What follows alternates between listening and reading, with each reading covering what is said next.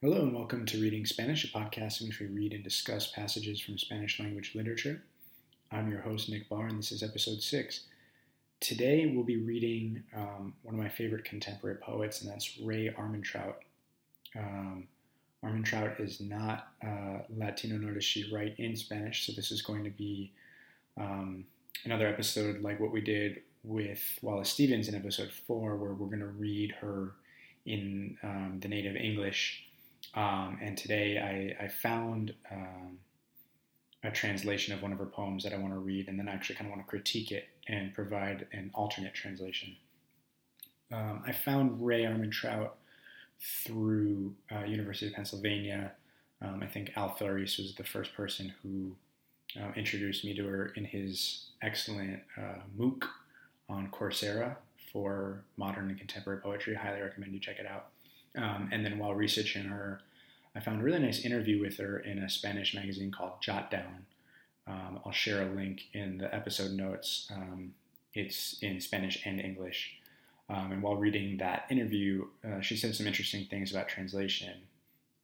One of the things she said, and I'll just quote, another difficulty in my work is that since it's so condensed, since my poems and lines are short, every word has to carry maximum significance.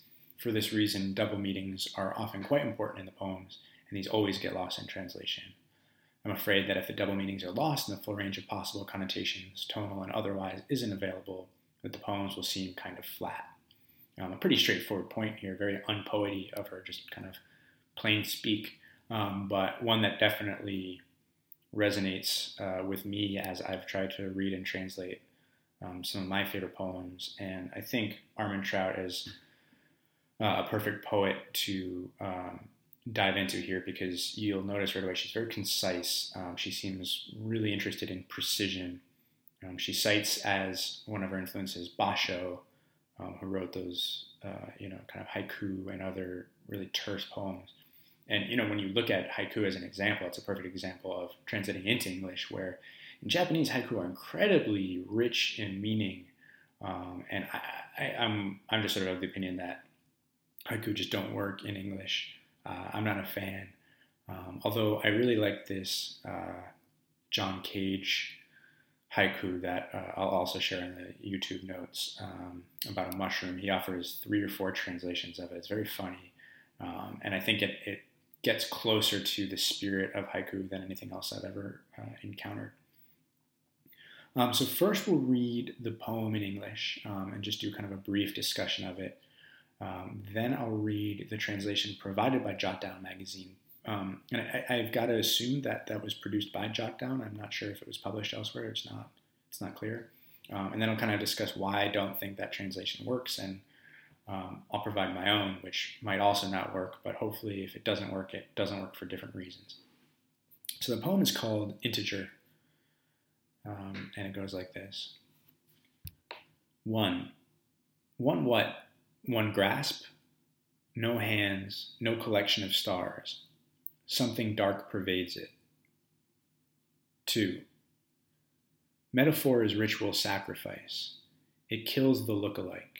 No, metaphor is homeopathy. A healthy cell exhibits contact inhibition. 3. These temporary credits will no longer be reflected in your next billing period. 4. Dark, meaning not reflecting, not amenable to suggestion. So that's Integer. That's from her, I think, Pulitzer Prize-winning book, Versed, which I think was written during a bout with cancer, a battle with cancer, that I think, I don't know, it's been a while since I read about Armantrout, but I think kind of was expected to kill her and then didn't. And hopefully, knock on wood, it's in remission now. But this is a poem that's certainly dealing with death, decay, illness. It starts out in darkness, almost kind of a Beckett question: one what? So you'll see in the episode notes, the poem begins with one as in a label for a stanza. And I don't know, I've seen people read those and not read those, but I think it's important to read it, just because the first line, one what, is a question of that label. So there's sort of this emptiness. What is populated by this universe? One, okay, one what? It's a syntax versus content question, right? One, the stanza label is almost metadata. It's context for the poem. And the poem's content immediately challenges the presence of any kind of content. It says one, okay, well, one what? And the things that it posits are negatives. There's no hands, so there can't be a grasp. No collection of stars, no constellation. It's interesting, kind of the usage of collection of stars. It's like such a well-defined word. Constellation. It's like it's interesting, sort of providing a definition that's so concise that it begs the question: well, why didn't you use the word constellation? But we get into the Cancer talk in stanza 2. Metaphor, which is maybe kind of the atomic unit of poetry. Metaphor and of language. Metaphor is ritual sacrifice. It kills the lookalike. No metaphor is homeopathy. So homeopathy is the pseudoscience introduced in the 1700s that kind of has as its doctrine like cures like. The idea that something that would cause illness in a healthy person is the same thing that would cure illness in a sick person. And homeopathy, of course, homeopathic treatments don't work, are not cures for cancer. So we start with metaphor kills the lookalike. Metaphor is sacrifice. No, metaphor is actually worse than that. Metaphor,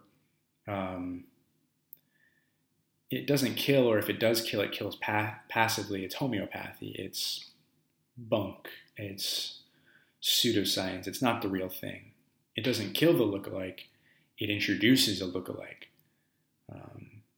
That word like in lookalike is kind of called indirectly through the word homeopathy. Like cures like.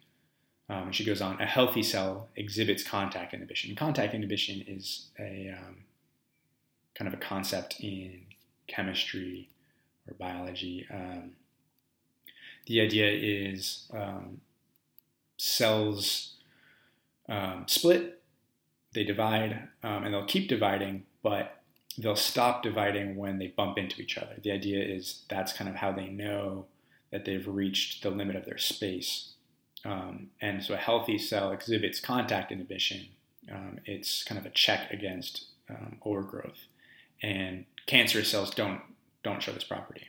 So cancerous cells will continue to divide even when they're bumping up against other cells. So there's real meaning here, as well as a nice juxtaposition of exhibiting inhibition. In isolation, that would feel like a paradox or nonsensical, exhibiting inhibition. But here in science, we've got actually a really meaningful instance of that. The next stanza, these temporary credits will no longer be reflected in your next billing period. To me, it just sounds like a customer support way of saying you're dead, right? Life is a temporary credit, and your next billing period won't display it. I thought that was dark humor, but going on to the next and last stanza, dark. No, not dark meaning dark humor, or dark meaning sour or evil or tinieblas. But this is a callback to stanza 1, something dark. Well, okay, something dark, what do we mean? Dark meaning not reflecting, not amenable to suggestion. Maybe that's kind of the definition of death for our narrator. So I enjoy this poem a lot, and when we read the translation, I think we'll see some of the issues that we find trying to translate a poem that's kind of that concise with its meaning. This translation is called Número Entero. Un. Un qué? ¿Lo has cogido? Sin manos, sin colección de estrellas. Algo oscuro lo impregna. 2. La metáfora es el sacrificio ritual. Mata la similitud. No, la metáfora es homeopatía. Una célula sana se inhibe ante el contacto. 3. Este crédito provisional ya no vendrá reflejado en tu próximo periodo de facturación. 4. Y lo oscuro, que quiere decir lo que no es reflejo, lo que no es susceptible de sugerirse. So that's a translation provided by Jotdown. Again, I'm not clear who wrote it, and I guess what I found to be interesting with this translation is, one, the introduction of articles, which is right for Spanish. So in Spanish, you're going to typically see articles la and el more often. So for instance, when this poem begins, metaphor is a ritual sacrifice, it's translated la metáfora. But like haiku, where syllables are currency, to me, it's this interesting tension, and maybe it's just sort of a problem of untranslatability, but Armentrout is so deliberate about not including articles that there's kind of it's just an open question whether it's better to adhere to her precision and her sparseness, or better to adhere to the conventions of the language, because certainly she's not violating any language rules in English. Semantics may sometimes be unclear, but the syntax is always proper. Even the title of this poem, Número Entero, the integer doesn't have a clean translation. But Número Entero, it almost loses the spirit of integralness, integrity of integer. And then another issue is really kind of expressed in stanza 4. You've got this really great compact two-liner, dark meaning not reflecting. So that's 4 words.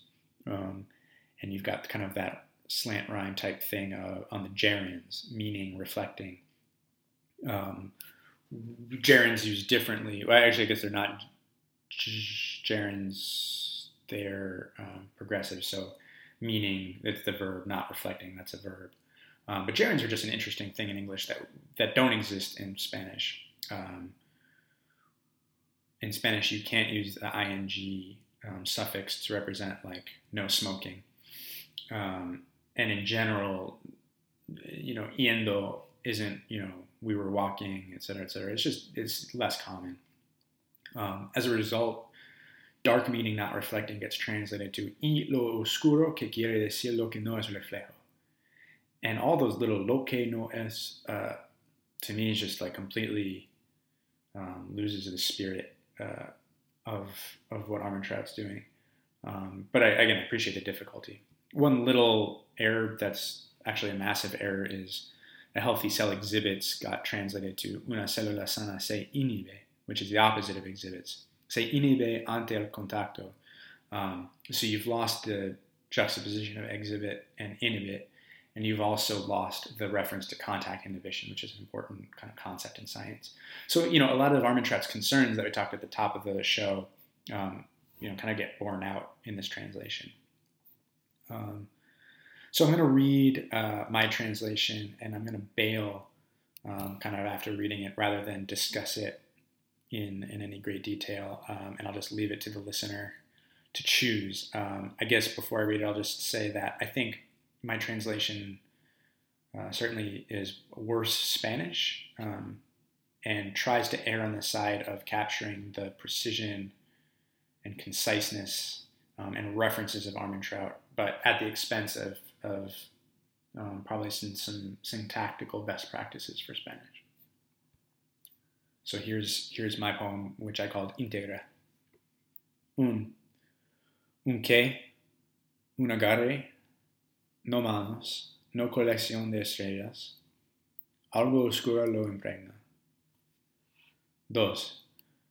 Metáfora es sacrificio ritual. Mata al parecido. No, metáfora es homeopatía. Una célula sana se exhibe inhibición de contacto.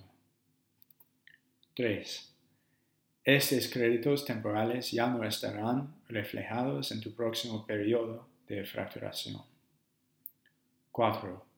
Oscuro significando no reflejando, no dispuesto a sugerencia. Cool. So that's mine. Definitely check out Armin Trout. I'll link to some of my favorite poems of hers in the show note.